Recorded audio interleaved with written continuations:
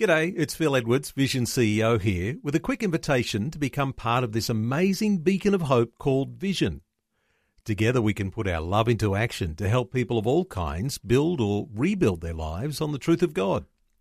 Please consider the part you can play during our upcoming Visionathon appeal, remembering that it's your support that makes Vision possible, including this podcast. Audio on demand from Vision Christian Media.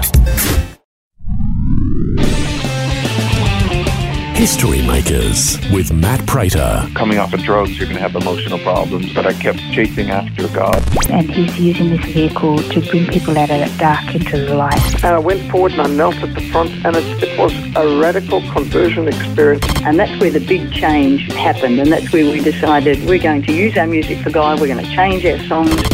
When I was about 25-year-old, I was busted and into jail, and it was there that I came to the Lord. History Makers with Matt Prater. Hi, and welcome to History Makers. I'm Matt Prater.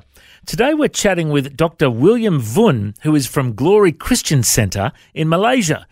I've had a Zoom chat with him recently, and I thought I've got to get this guy on the radio to share a bit of his story. They've got a church of a couple of thousand in Malaysia. Welcome along to the program, Dr. William. Tell us a bit of your background. Where were you born and raised? Thank you, Pastor Matt. And I was born and raised in Malaysia. Yes, it is Malaysia, which was known to be North Borneo. North Borneo, okay. And tell us about your upbringing. Did you have a religious upbringing? Yes, I came from a Christian family, an Anglican family. I am the fourth generation Christian, and my great-grandfather came from China. And what about your faith journey? Did you always believe in Jesus, or was there a conversion experience as a teenager? How did you? How's your personal faith journey been? From young, I used to go to the Sunday school, and but it was around about 11 or 12, I made a decision to accept Jesus as my Lord and Savior. But I was not really committed then, not until when I was 17, when I was baptized in the Holy Spirit, and that was where I took up my relationship with God in a serious way. And was there a big change in your life then? Oh, yes. There was a big change. Before then, I was like, in a way, like a rascal. I just did what I wanted to do, and it involved a lot of fights, involved with a lot of, even some gangsterism and things like that. But when I encountered Jesus in an open vision, that changed everything. And it was at that time that God called me into the ministry, and I was 17 at that time. Wow. And tell us about your ministry from then on. Did you go to Bible college straight away? What did you do next? Yes, I went to Bible college almost straight away. The following year, actually, I went to Singapore. I was there for 3 years. I finished my diploma there, and I came back to serve in the church for a year. Before I went to Melbourne, to Ridley College, where I spent another 3 years. Eventually, I came back and I served in the Anglican Church as a minister for 13 years before God called us to start Glory Christian Centre, which is an independent church. And tell us about the size of your church now. We have about 2,000. And it has come down a bit since the pandemic, but it is still vibrant, and it is still very active. We find that we have more. Now we have more and more non-believers coming in added to the church. I guess because the pandemic has really affected the lives of many, and they are finding hope in God, and they are finding like meaningful relationship, encouragement in the church, and that's why we are experiencing actually a very significant growth in the last few months. That is wonderful to hear. And I know your church does a lot of ministries in other nations as well. What other nations do you do ministry in? I do a lot of this mentoring of pastors and churches in different nations. Basically, there are three in the Philippines, in Indonesia, and also in South Africa. What we do is that we are helping pastors personally how to maybe rise up stronger, better clarity and vision in the ministry, and how we help churches, and sometimes even to help in reorganizing churches, how to be effective and be efficient in what they're doing. And that's what we are doing. We have a bigger group in the Philippines. We have a few hundred pastors and leaders in the Philippines that we are helping regularly. We will go there maybe about 4 or 5 times a year. The same in Indonesia. And once a year we could go to South Africa. That is wonderful. It's so good to hear of the work you're doing, encouraging pastors around the world. And let's just backtrack a little bit and have a talk about your time in Australia. So what was it like coming from Malaysia to Australia to do Bible college? Did you find it a bit of a culture shock? Yeah, it was a big cultural shock. That was my first trip to a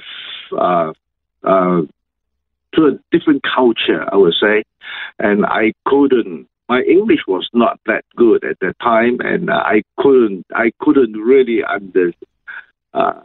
understand what the lecturers were saying, so I struggled a lot. But God has been good.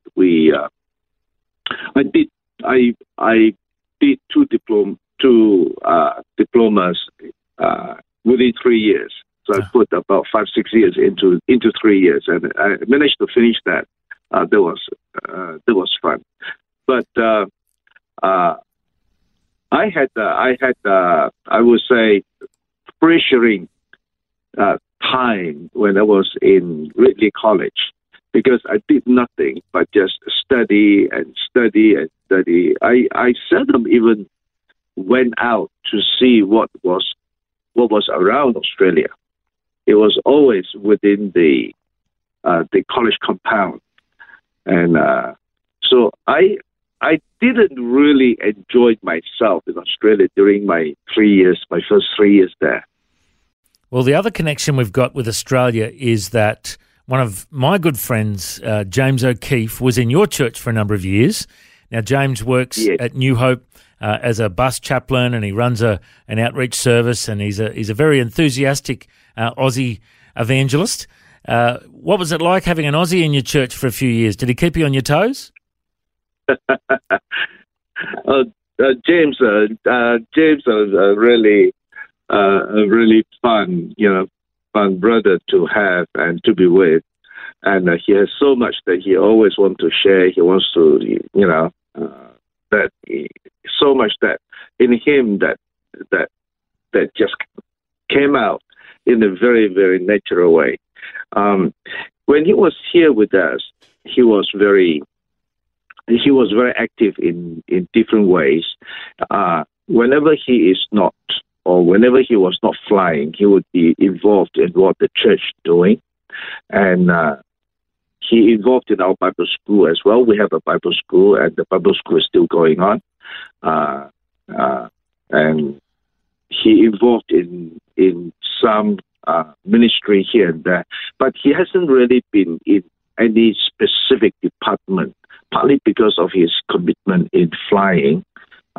If he had been involved in any specific department, he may not be able to be consistent in his time commitment.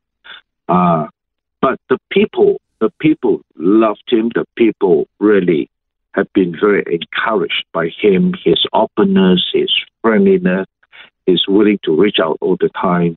And one thing that I really appreciate him is that he has been very discreet in sharing the gospel with his colleague, sharing the gospel even in public, because sometimes it is not that convenient in our society to just go out to public and share the gospel.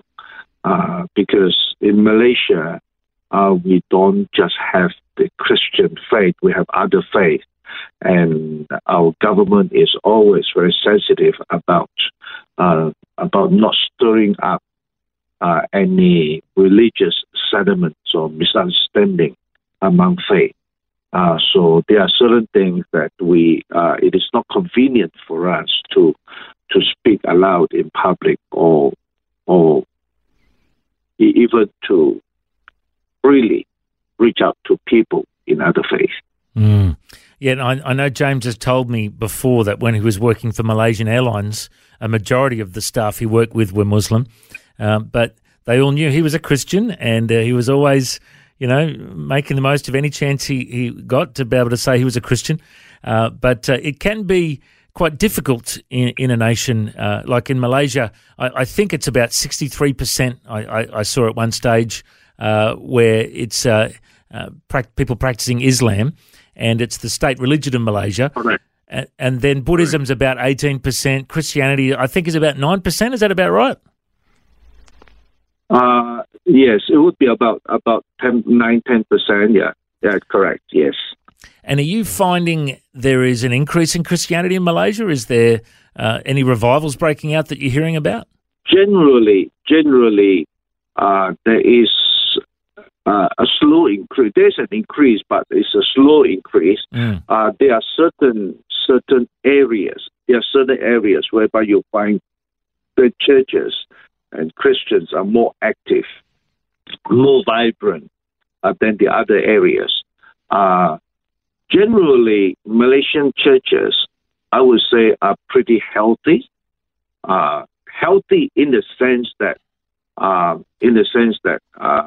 churches are like we are still growing in spite of some pressures coming around us. There is a big difference between East Malaysia and West Malaysia. We, East Malaysia, in Borneo, we were under the British colony before. So we have a higher percentage of Christians over this side in East Malaysia. Not so much in West Malaysia. And tell us, West Malaysia has a much lower percentage of believers. And East Malaysia, where we are, the churches here are generally a bit bigger because of the numbers of believers, and churches are generally a bit more vibrant in where we are, East Malaysia, but not so much in West Malaysia. I just noticed on your website, Pastor William, that you do a lot of community care. You do outreaches to those that are, doing it tough. Tell us a bit about what that looks like in your community. Okay. Our community care is that it is a ministry whereby, number one, we want to make known, we want to inform the society that in any community, whether Christian community or non-Christian community, even the of other religion, if they need any assistance, any help in anything, we can be a helping hand. We may be able to do something to meet their needs. Because one of the things that we teach in our church is see a need, meet a need. That is the first thing that we do. And in our community care, secondly, is that we want to really be as friendly as we can to the society, opening and making the church a friendly body, and always allowing our society, our community to know that the doors are always open to whoever and to whatever. So we every year we have maybe about 4 or 5 about 5 different projects. Project to schools, project to homes, project to other organizations sometimes, and other smaller communities or tribal communities, just to let them know that there is a group of Christians out there in town who are always available to help whenever there is a need. And sometimes because of flood or any natural disaster, we would be there as well. Yes, there's our community work. Well, it is wonderful to hear about how your church is reaching out to the community and, reaching out to other nations as well. If people want to find out more, they can search up Glory Christian Centre in Malaysia and find out more about Pastor William and the incredible ministry they have in Malaysia. It has been wonderful to hear a bit of your story today, Pastor William. I reckon you're a history maker. Thanks for joining us. Thank you so much, Pastor Matt, for the time. I really appreciate that. And God bless you. If you'd like to hear this conversation again, listen online anytime at historymakersradio.com. There you'll also find links to all of our social media channels, and you can subscribe to our iTunes podcast. History Makers is a faith-based ministry, and we want to thank everyone for their generous support. If you've got a suggestion of anyone we should interview, send us an email, info@historymakersradio.com. God bless. I'm Matt Prater, and my challenge to you now is to go and make history. Matt Prater's latest book is now available. History Makers, Devotions, Downloads and Dad Jokes. It will take you on a journey through God's Word and will hopefully give a few laughs along the way. It's just $15 plus postage. Order now at historymakersradio.com. Discounts available for bulk orders. The heart behind this book is to challenge people to get into the habit of daily devotions with Jesus. Find out more at historymakersradio.com. Station sponsor. Thanks for taking time to listen to this audio on demand from Vision Christian Media. To find out more about us, go to vision.org.au.